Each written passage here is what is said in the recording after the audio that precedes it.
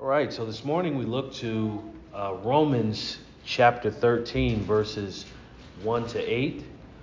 And I've entitled this sermon, The Christian and the Government. The Christian and the Government. And this passage before us this morning, I believe it is a definitive one. I believe it has become, on the side of society, it has become certainly more relevant, but according to the Word of God, it's always relevant. It has become to some the passage to tolerate compromise and evil and wickedness. And then to another, it has been used as a pragmatic tool whereby people will say, well, we only obey the government when it is favorable for us to do so. And then finally, to many, it has become the launch point to put the Bible down and to wage a political war in the realm of political activism. So I believe that as we look at this passage this morning, you have those things and much more taking place. But before us stands Paul's writing to the Romans. And he's writing to the Romans during the time of the Caesars and the dominant Roman Empire who waged war during this time that he's writing against the Christians. And so I want to emphasize the point that Paul is trying to make overall as we look at the specifics in this passage. First, the point is that all government should be a reflection of God's authority. All government should be a reflection of God's authority. And to a degree, all government is a reflection of God's authority in as much as they punish evil and reward good. So all government is a reflection of God's authority in as much as they punish evil and reward good. However, do not mistake this statement that I'm making this morning, because I'm not saying that all government is an extension of the kingdom of God on the earth. I'm not saying that, because none of them recognize the God of Israel. None of them truly recognize the one true living God, the triune God, who is the undisputed King of Kings. So I am not saying that all government is an extension of the kingdom of God. There is one sole government for which you and I expect and long for and have our hope in. There is only one true government, and that is the kingdom of God, for which his believers are both joint heirs and citizens. And it is headed by the King of Kings, Jesus Christ, who is the Lord of Lords. So all authority is, though, an extension of God's authority. It's not an extension of God's kingdom, so to speak. And I'll tell you why I'm making that distinction. But it is an extension of God's authority in the temporal realm. But none of them, apart from the kingdom of God, will last eternally. And I'm getting that from several passages, especially in the Old Testament, when we look at God building his own kingdom, and especially when we recognize both Psalm 2, when we recognize even in our study about Daniel, the book of Daniel and those events, when we look at the book of Revelation, that we know that none of these temporal governments are meant to last eternally with respect to being joined to God's kingdom eternally. For all of them, except the kingdom of God, will eventually be punished eternally for their transgressions against him. However, I want you to look at this for what it is. All authority is a derivative or in direct relationship to the power of God's authority. All authority is a derivative or in direct relationship to the power of God's authority. Now, I say that because there are certainly ways in which individuals exercise power to agree with the will of God in certain moral aspects, and then some will exercise authority to disagree with God's will in certain aspects. But when we look at authority for what it is God, it is in his character to be authoritative, to be sovereign, to demonstrate himself as all-powerful. And so all authority is in direct relationship to the power of God's authority. Even in those things with which you and I might disagree, if it is a mark of God's authority in judgment, then that authority is representative of God's authority. So it's not only that some good result in our mind, in our scheme, in our will takes place, and therefore we relate that to God's authority. That's not what Paul is teaching when he wrote this epistle. But I will say that the fact that all authority is derived from or derivative of and in direct relationship to the power of God's authority, that this transcends bipartisan politics, two-party politics, and every other government and form of government constructed by man. So the statement that I'm making and that Paul is writing to the Romans, it transcends all the governments constructed by men. Because what Paul is after is he's after the use of authority. He's after the use of authority. What does that look like in the realm of government, and how should the Christian respond to that in the realm of governing bodies and authorities? Paul does not begin from this construct, however, one that has become very popular, not only in the world, not only in the eras of postmillennialism and amillennialism, but in so-called conservative modern evangelical thinking. Paul does not begin from a construct that says to rebel first and then obey when it's necessary. That's not where Paul begins. He doesn't say rebel first and then obey when it's necessary. Nor does he teach that Christians should obey every single edict that comes from the government.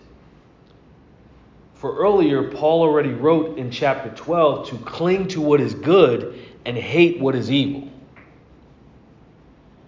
But even how we deal with the government, listen to this because it's tied to Romans 12. Even how we deal with the government is an act of our spiritual service of worship, according to Romans 12, verse 1. Because this passage certainly connects there. And how we present ourselves as holy and acceptable before God, as it says in verse 1 as well. So our response, our actions toward governing authority, our actions toward authority, is an act of spiritual service of worship. This passage is not a disconnect at all from what is said about the Christian's holiness in Romans 12. It is an extension of how the Christian demonstrates his or her holiness. And Paul leaves no one out. So we look to our text because in verse 1, Paul says every person, he says every person is to be in subjection to the governing authorities. He says every person. So therefore, he leaves no one out when he called for subjection to governing authorities. He does not teach subjugation. He's not teaching that you are a slave to the government.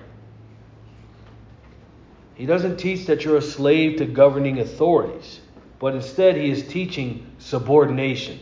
That is, you know that this will end. You know that it will end in your favor. You know that these governments will be overthrown by Jesus Christ eventually.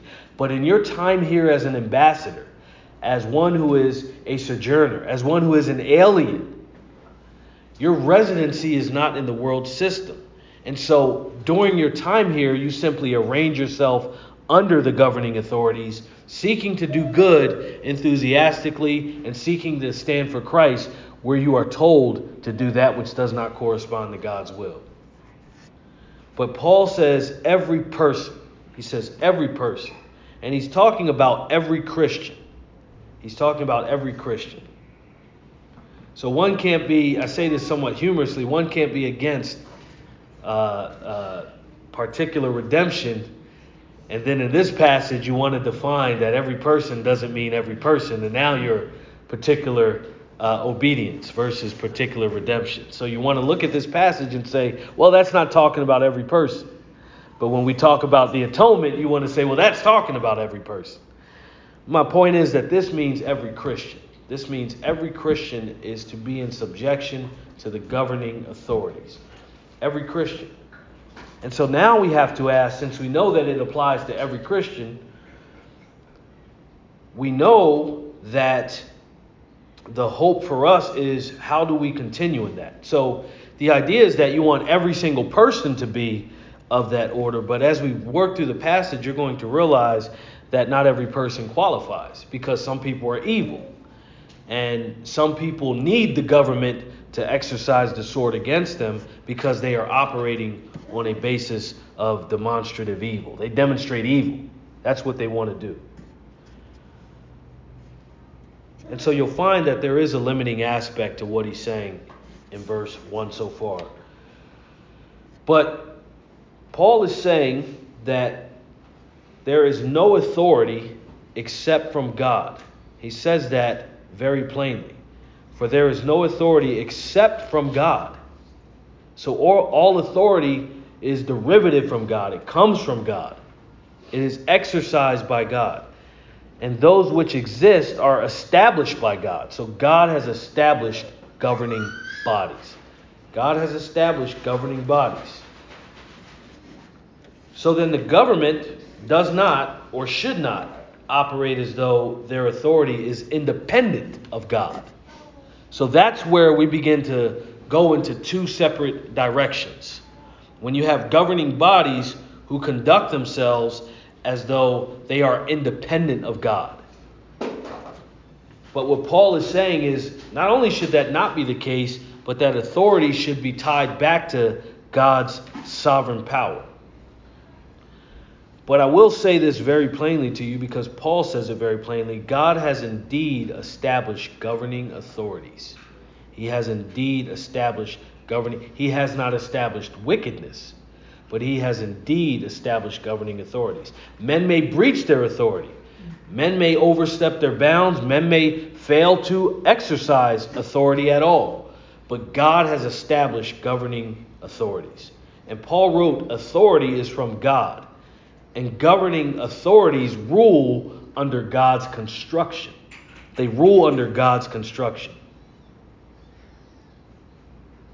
So let's pause for a moment here. You and I know that this is true even in the church. That there is God's authority over the church. His headship in Christ over the church. And whatever authority is expressed in the church is derived authority. Meaning the Word of God is the supreme authority as it is naturally expressed in the church, and that there are those who serve as elders in the church who exercise derived authority. Authority from the Word and authority from God. They're not authoritative in and of themselves. They don't have the weight of anything except the Scripture as the reason for which their authority can be tied back to God, and thus, in that case, we obey. But I'll tell you, here is the great hypocrisy and pragmatism of the day. So-called churches and so-called elders operate in wickedness and secrecy. They operate in wickedness and secrecy. And listen to this, because these things confuse the people.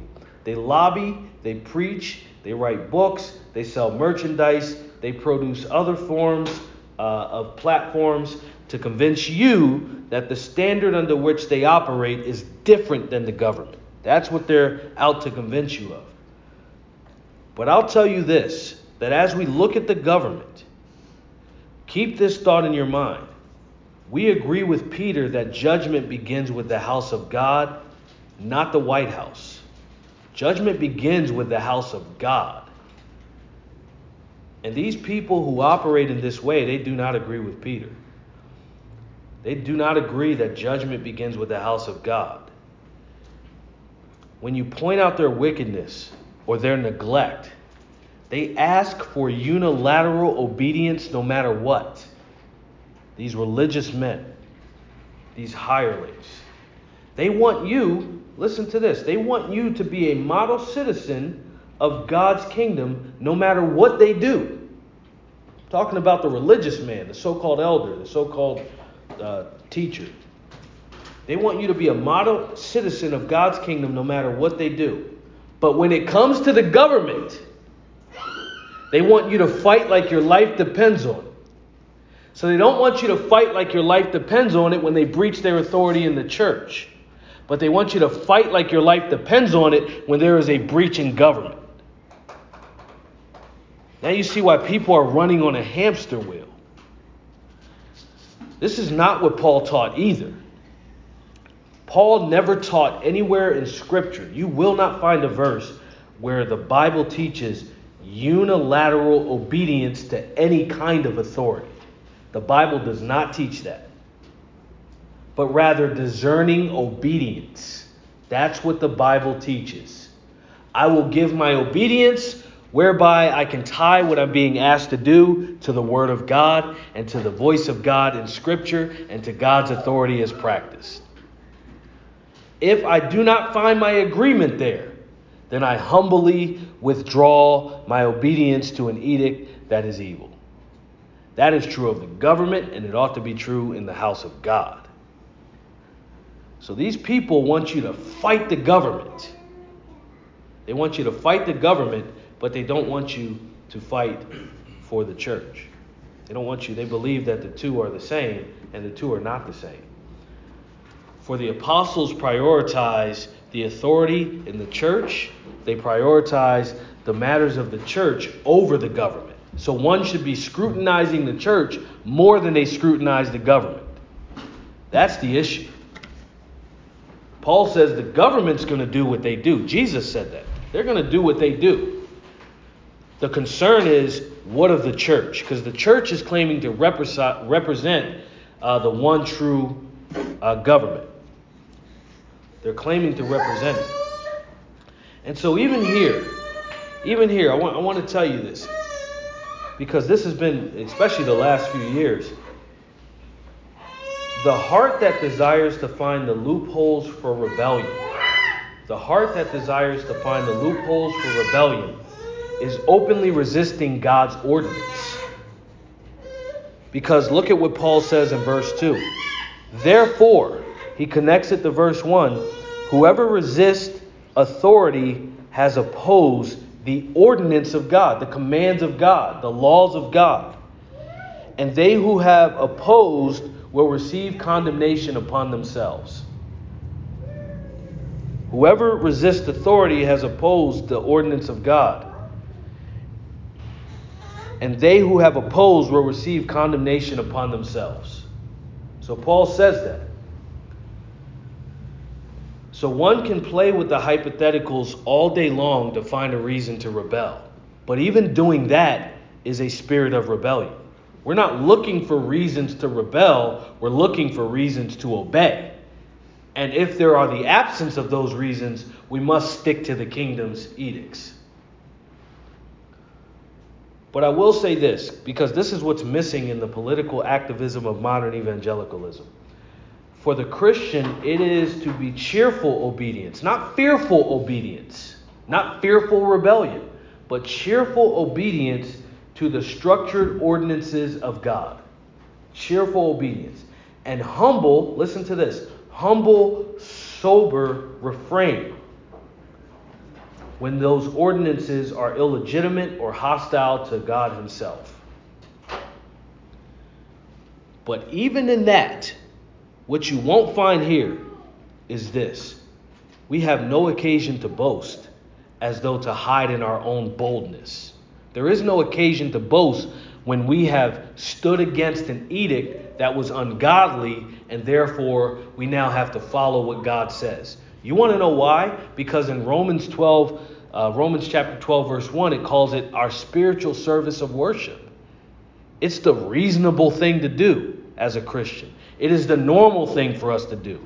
So why boast as though we're doing something on such a grand scale that no one else could ever do it and no one is expected to do it? So that's an issue, because one then draws worship away from God to a works righteousness in themselves. We do not hide in our own boldness. For when we do what God has commanded us in this area of authority, we are simply rendering to him what is his, and that is his glory alone. So when we have to refrain from the edicts of the world system, then it is for his glory. When we obey, because those edicts do not transgress God in his person and his decrees and his divine will, when we can obey, we do so cheerfully. But it's not this area where everything is a linchpin, World War III declaration from us that we have somehow performed in such a way, look at me, I've been bold, and God must then be approved. That is your works. And your works are as filthy rags before God, your so-called righteous works. And so Paul says, since governing authorities are established under the ordinance of God, the Christian must not have a heart of resistance, because they will be in line to incur his wrath and condemnation. We see that in the passage itself. Look at it. It says, and they who have opposed the ordinance of God. He's not talking about the kingdom of God.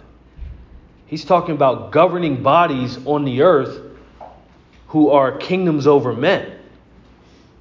But they are to be in step with the ordinances that reflect the authority that comes from God, namely moral rectitude, moral straightness, moral rightness.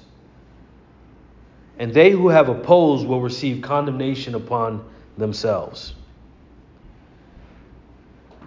And so we look at this, and we have to really think about what's being said, because I want to tell you this: God has not given the Christian a spirit of fear in your sojourning here and in your ambassadorship upon this earth.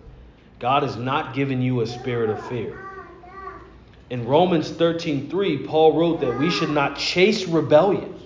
We should not chase rebellion and condemnation, because rulers are not to be a cause for fear for good behavior. If you're chasing rebellion, you're not chasing good behavior. You're chasing rebellion, and you're running right into the government that's supposed to crush rebellion. It is why in the wisdom of God's word, it says, do not be given to change. Do not be given to constant revolt and revolution, but simply keep the old paths. Keep the old paths of obeying. So here some might say this. They might say, now, preacher, you have sold out. We hear what you're saying, but you're a sellout. You have sold the church short on this one. Because they would ask themselves, you mean for us to expect good and yet sanction evil? No. In fact, I believe you must answer a question for yourself if you land there after the first few verses. You must ask yourself this: who is Lord of the church? Because that's the question in the face of government. Who is Lord of the church? The Lord Jesus Christ or the 4-year election cycle? Who is Lord of the church? Is it Jesus Christ or is it the 4-year election cycle?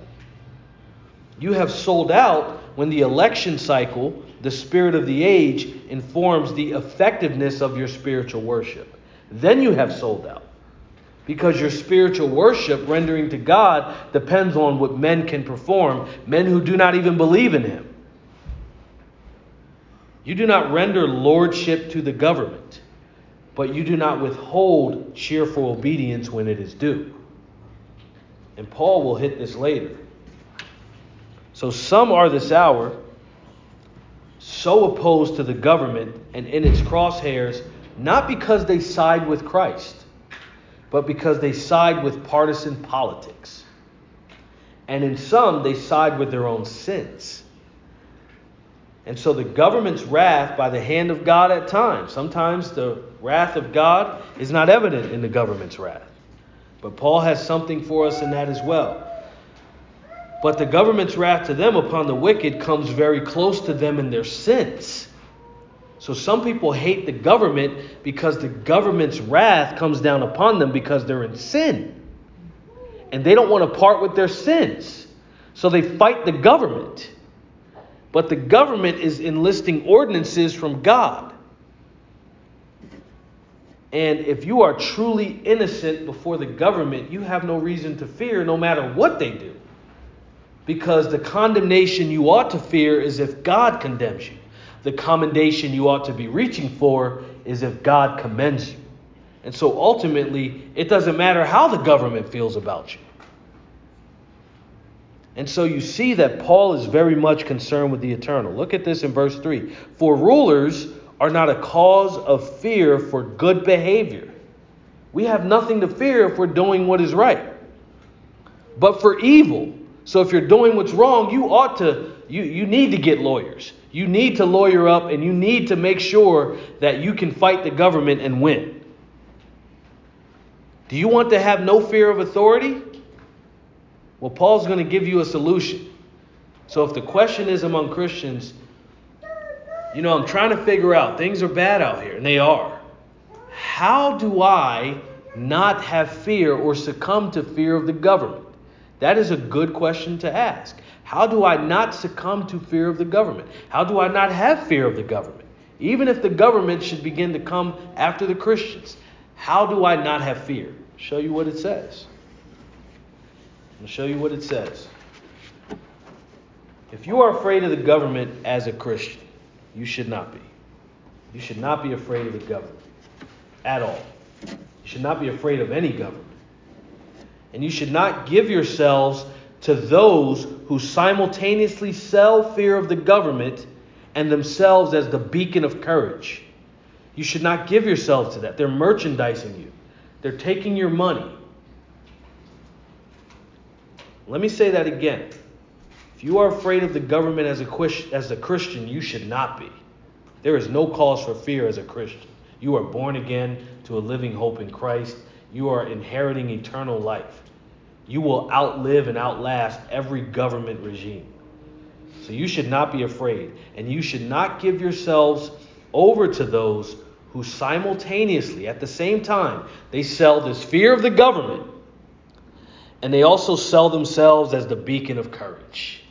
And so if you get their materials, you go hear them speak, you listen to what they have to say, then lo and behold, you now have the silver bullet against the government. All the while, they're being rich, and they have to pay taxes, and they're in bed with the government. Don't sell yourself short of this fearless life of a Christian. You should do as Paul wrote here in verse 3. So the question we asked essentially was, how do I not succumb to the fear of the government? Because the government can be at times very intimidating to some. Do you know what he says? Paul says, you don't want to fear the government, do what is good. Some people can't even address their fear of the government because they're always doing evil. So they don't know how to stop the government. But if you do what is good, and I'm talking about the good in the eyes of God, you have no fear of the government. You have no fear of the government. I'm not saying you can stop their hand from trying to come and crush you. But what do they then deliver us to if they're successful in physically killing the body? They deliver us to an eternal hope. They deliver us to the Christ who will crush them. So it says, do what is good. And here's what you can expect if you do what is good. Look at this. Do what is good, and you will have praise from the same. Grammatically, that means the governing authorities will praise you. Oh, I know that sounds a bit naive because they mock the Christians. Yes, they do. But you're not doing what you do for their praise. The expected result ought to be their praise. And if you don't receive their praise, you still do what is good. It doesn't mean you throw a tantrum and rebel because you want the government to praise you. No, you want God to commend you. You want to stand before God and go, I was faithful in the face of be it a somewhat peaceful regime or a wicked regime. I did what was right in the sight of God and man without fear. And normally when that happens, you will have praise from those governing authorities. That is what Paul is saying. Not always, not every time, but you should expect it every time. It is your expectation because you represent God, not the government. And if you represent the government and say you represent God, you'll be given over to pragmatism. You'll do what is evil, thinking that good may come. And so it is to do what is good, and you will have praise for doing good from the rulers. You'll have praise. And you might say, well, that is not happening today. And part of what you're saying is correct. But doesn't the Bible talk about doing what we do in season and out of season? We're not waiting for the climate to be favorable to do what is right. It doesn't matter what's happening around us. Our faith doesn't rest on the spirit of the age and the world's commendation or governing authorities' commendation. It doesn't rest if someone is confessing to be a Christian in the White House or confessing to be an outright pagan. That's not why we do what we do. We do what we do because God has commended us to this work. And so only the Christian can be that consistent. When the government is not commending the people for doing good, they are not fulfilling their role. But guess what? Your job is not to make them fulfill their role. It's not to make them.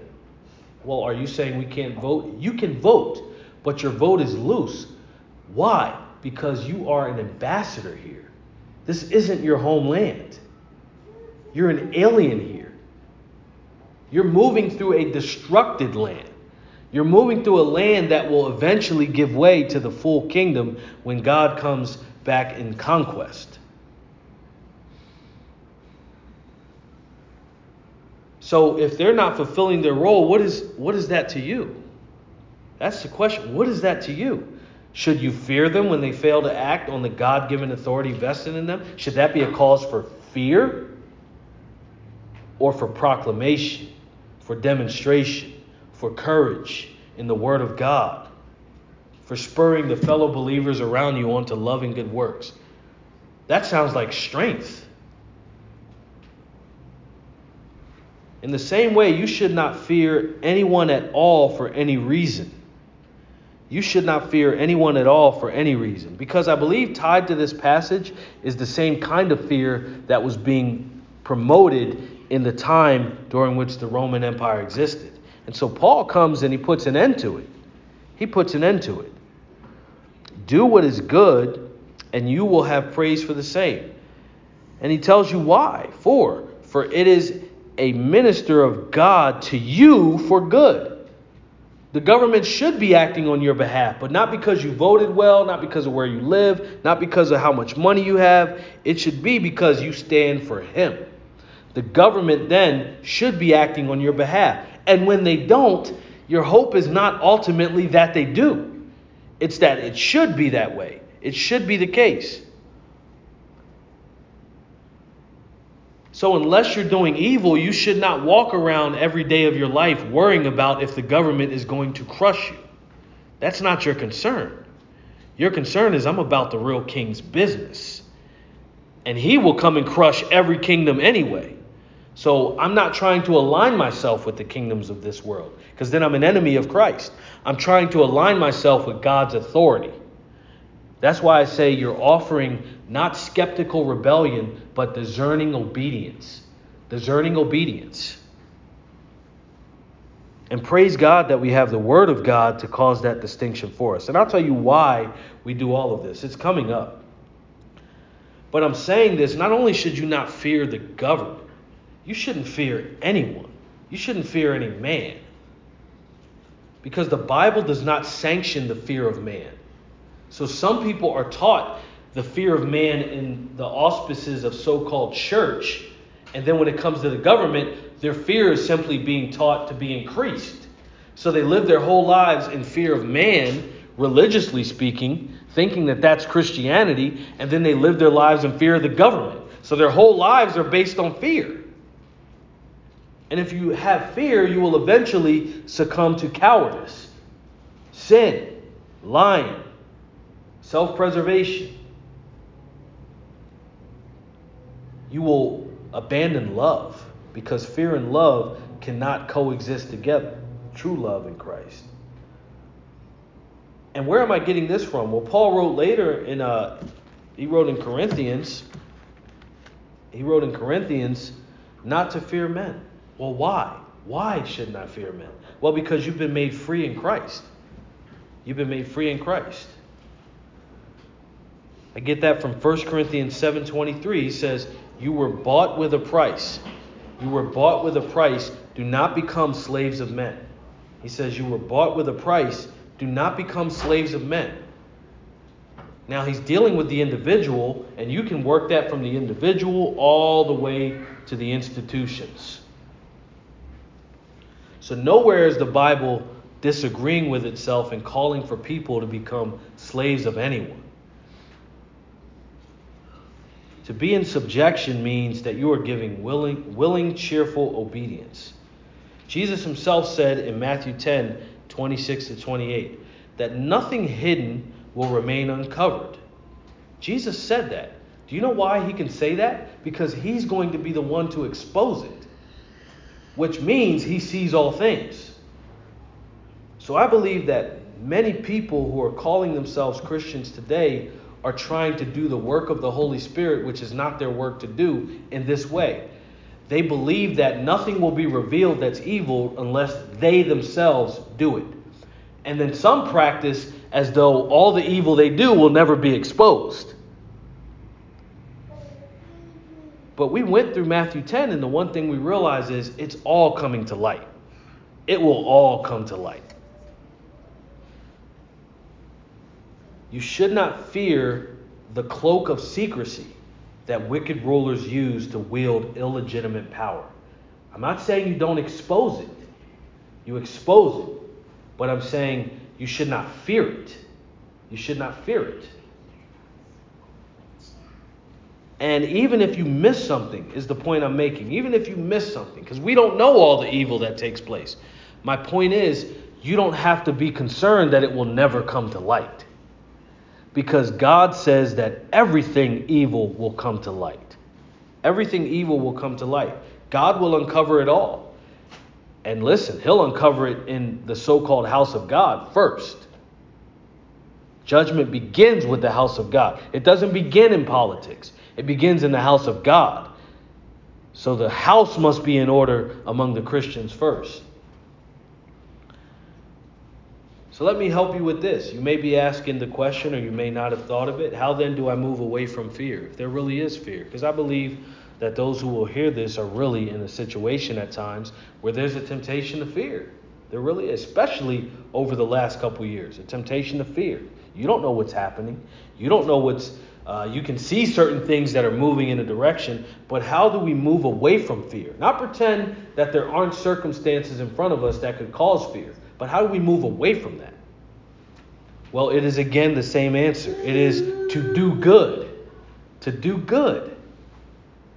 I'm not talking about just good deeds to earn righteousness. I'm talking about the good deeds that the Christian is given to do as part of what God has decreed in their lives in Titus, part of their being cleansed of righteousness and sanctification, and part of those things that they're doing to lead to the righteous reign of Christ himself. So it is to do good. And listen, as I said it before, it's not for the expectation of earthly praise. It's not for the expectation of earthly praise. He says, for it is a minister of God, in verse 4, an avenger who brings wrath on the one who practices evil. And then look at what he says. He says, therefore it is necessary. It is necessary. It is necessary. This is why I said we're going to look at what the passage says and draw what we believe from what the passage says.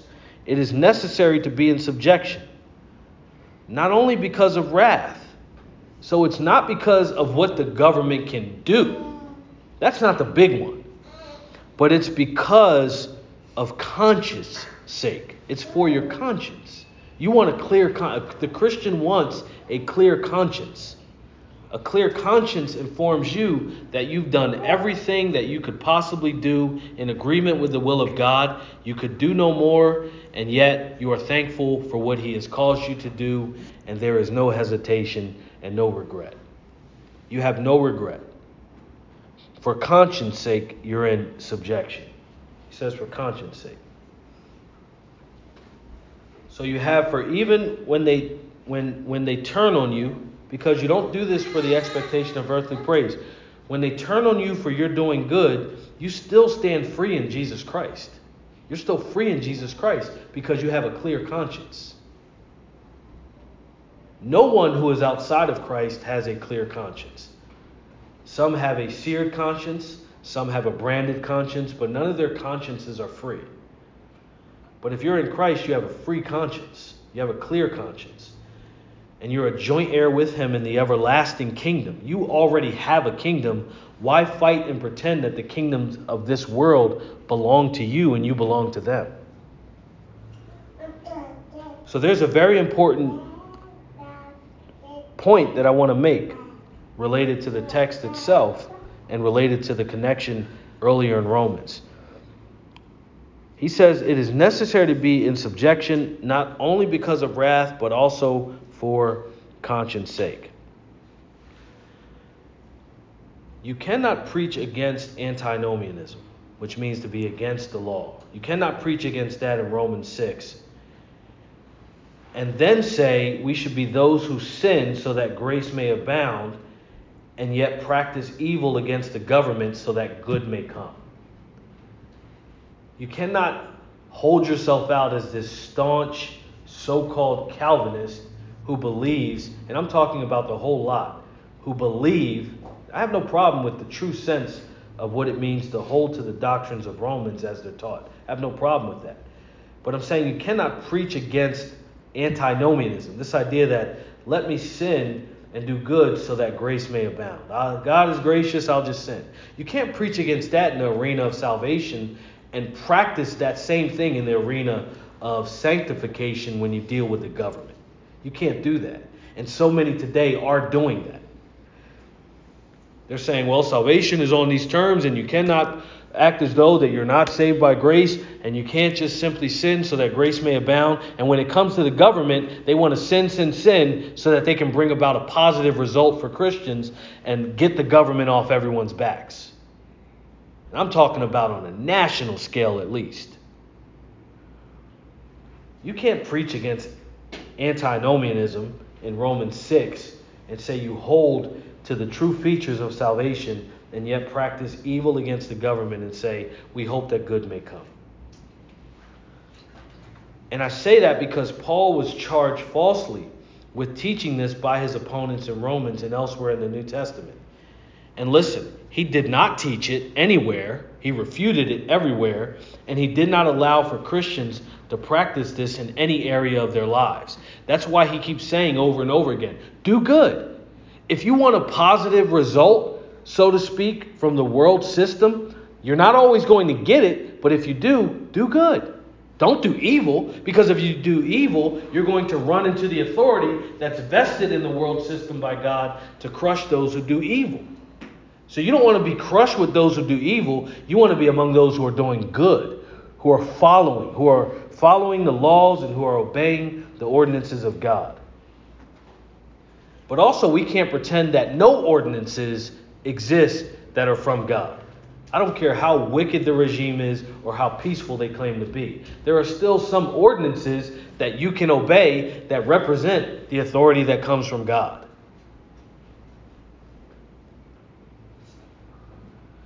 It takes great courage in Christ to live righteously in wicked times. It takes courage. You then understand why it's so important not to be paralyzed by the fear that people are selling to remove courage in living righteously.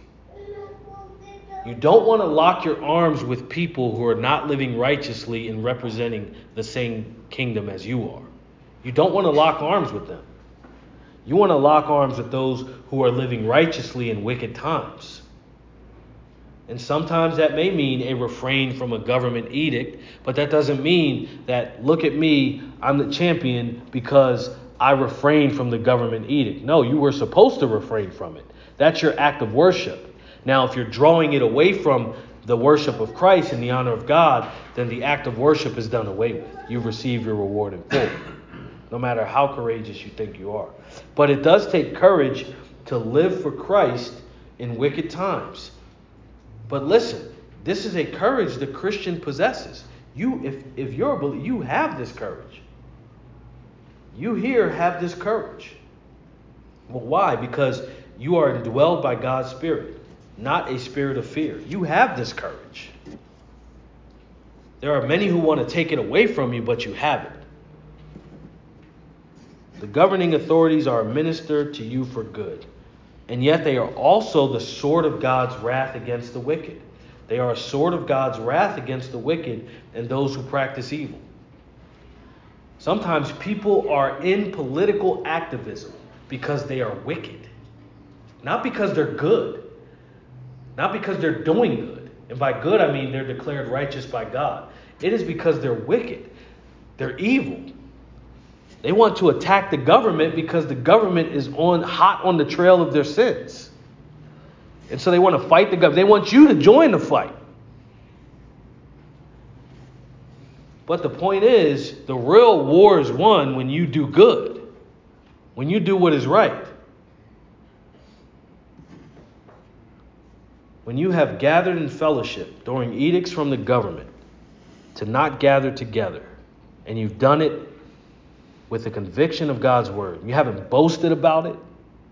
You haven't went on a campaign trail to tell everybody you met. When you have done it because you were convinced the word of God said that we ought to meet and fellowship together. When you have done that, you have acted courageously in glory and praise to God. Because that's the kind of courage it takes. But it's not the flip-flop. It's not the one moment the government's right, depending on who's president. The next moment, I don't want to obey this president. I'm angry. Okay, this president says something, I want to obey them. That's how the world acts. Their conviction is based on what's happening outside of the Word of God. Your conviction is based on what's happening inside of God's Word. And therefore you act. And so all of it that you do well is because you have not only God's Spirit, but you have His sanction from His Word. Now listen, nowhere in this passage does it say we must usher in established governing authorities. Nowhere does it say we must usher them in, because in verse 1 it says those which exist are established by whom? By God. So man is not going about establishing these authorities. So the false teaching of amillennialism and postmillennialism, it is false teaching. Because those are other agencies, religiously so, that are established by man, saying that they want to bring about a result for God. Where what's being taught here is Paul is saying that no, these entities are established by God. You can see everywhere at every point in Romans that we have walked through where man stops, and if he's reading Romans in the flesh, he stops and says, I think God needs help here. He needs help with government. He needs help with Israel. He needs help with this doctrine. He needs help with this, because quite frankly, I find myself in disagreement with him. But if you're in disagreement with God, you're an evildoer. You're practicing evil. It does not say God needs our help to establish rulers for this purpose. He doesn't need our help. He doesn't need our help. God himself establishes, in the wisdom of the word, he establishes and dethrones whom he will. We find that in the scripture. The Christian is called to do all that accords with righteousness. The governing authorities, they avenge those who suffer at the hands of unrighteousness. Now listen, we are not saying that today what some might say. We're not saying that you do nothing except wait.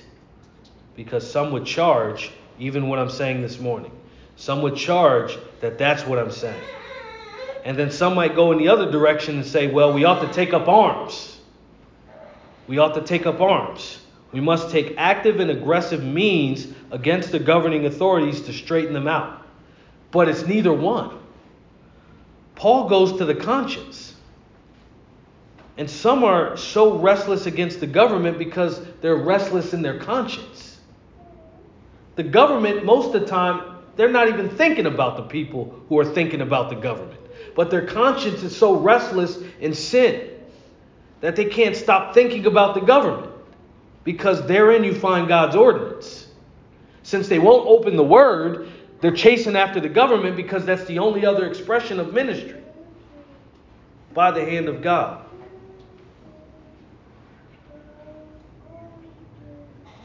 When you do not walk in a clear conscience about yourself, you are restless. you will be restless. The first sign is, as I've said before, if you will not allow yourself to be tested and measured by the Scripture and repent in light of any sin that you've caused, why are you telling the people to raise their blood pressure against the government? You won't be tested yourself. Why do you want people to test anything at all? You cannot get people up, because this is what Romans is all about. It's all about righteousness and sanctification and justification, all those things. You cannot get people up in arms against the governing authorities on some subjective, feelings-based, and pragmatic principle. While as soon as somebody challenges your quote-unquote eldership and your quote-unquote authority by the objective word, you want swift and blind allegiance. You want them to test the White House, but as soon as they test you, you say, well, we better have you obey. And we're going to make sure the conditions are right for the taking. Again, judgment does not begin with the White House. This is Paul's whole point. This is why I believe this is at the end of his letter. Because he's dealt with everything else, and now he's just saying, well, these are the more practical things that flow from the theology of what I've taught, and here's how you should think about conducting yourself in the world. He doesn't put this at Romans 1. This isn't in Romans 1. Romans 1 already assumes that man has breached every authoritative regime that's ever been put in his face. But you can't get them up in arms and then you won't let them test you. They can test everybody else, but they can't test you. Paul says that the conscience is at stake when doing what is necessary to be in subjection. That is the heart of the Christian. That is the attitude. Subjection first. Again, not subjugation, not self-pity, not self-degradation. And you're not motivated by wrath. You're not motivated by wrath. Isn't that a blessing? Because when you're not motivated by wrath, you have no cause for heightened fear. You have no cause really for heightened alarm. Most people are fearing the government because their whole eschatology is off. So they fear the government. They've bestowed lordship on the government while saying the government isn't God. But you're not motivated by wrath. You know what you're motivated by? A clear conscience. If you don't have a clear conscience, you will be motivated by wrath.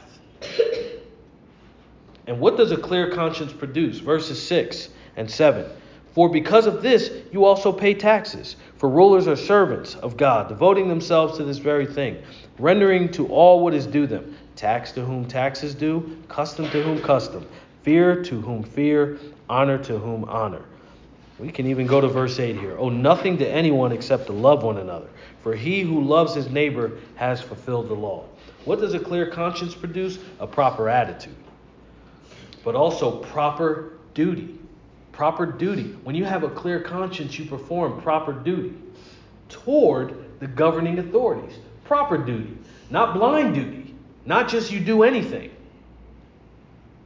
Some people are only fighting against the government because they have fear of man for their earthly heroes, and their earthly heroes are telling them to fight the government, and they have no idea why they're fighting the government.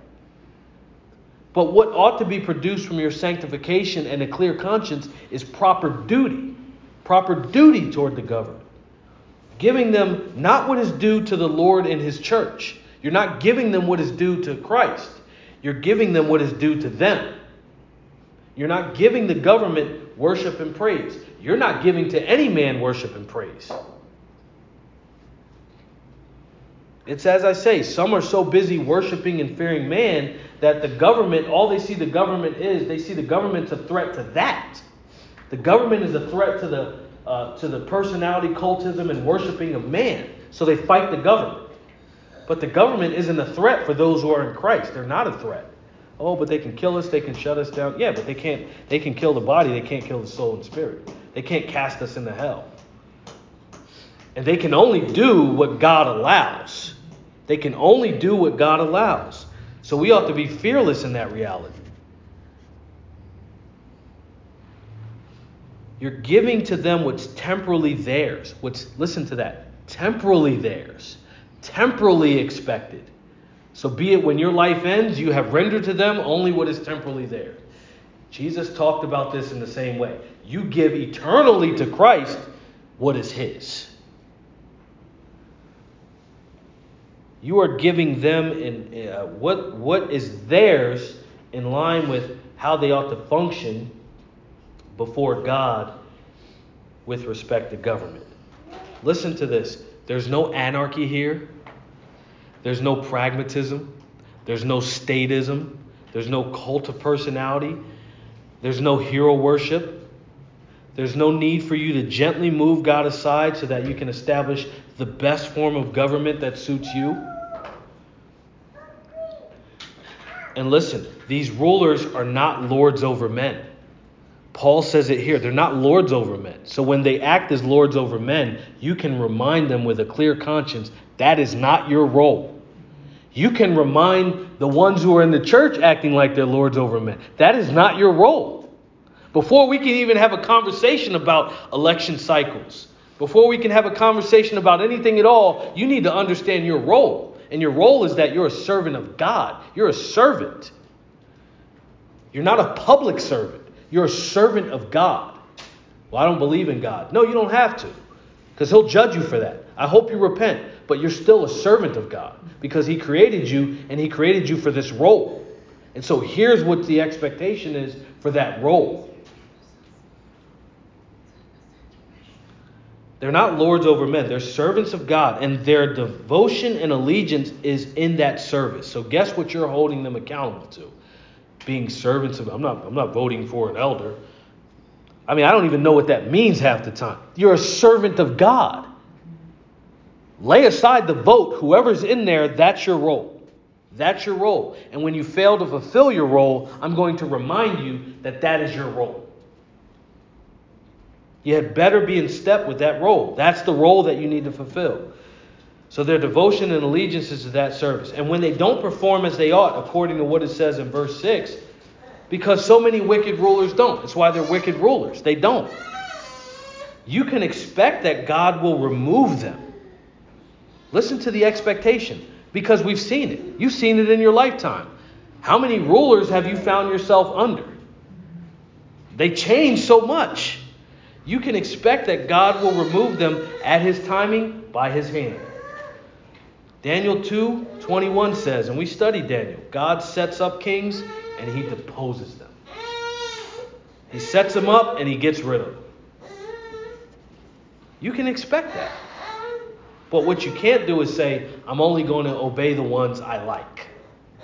And I'm going to disobey the ones I don't like. Because what is the standard? Your feelings, how you feel? Paul does not in verse 7 command fear when before he said the Christian had no occasion for fear, when he says to render something.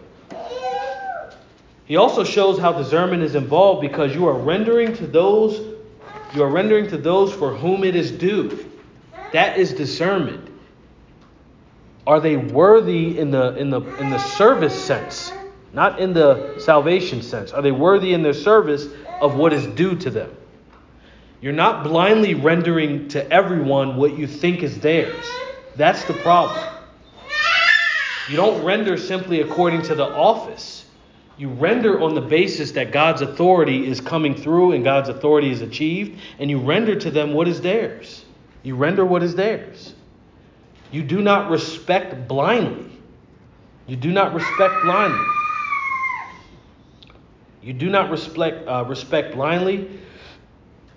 You do not simply render your taxes blindly. You do not provide this, the custom, which is an indirect tax on goods, to anyone. This isn't just to anyone. That's what you have to understand.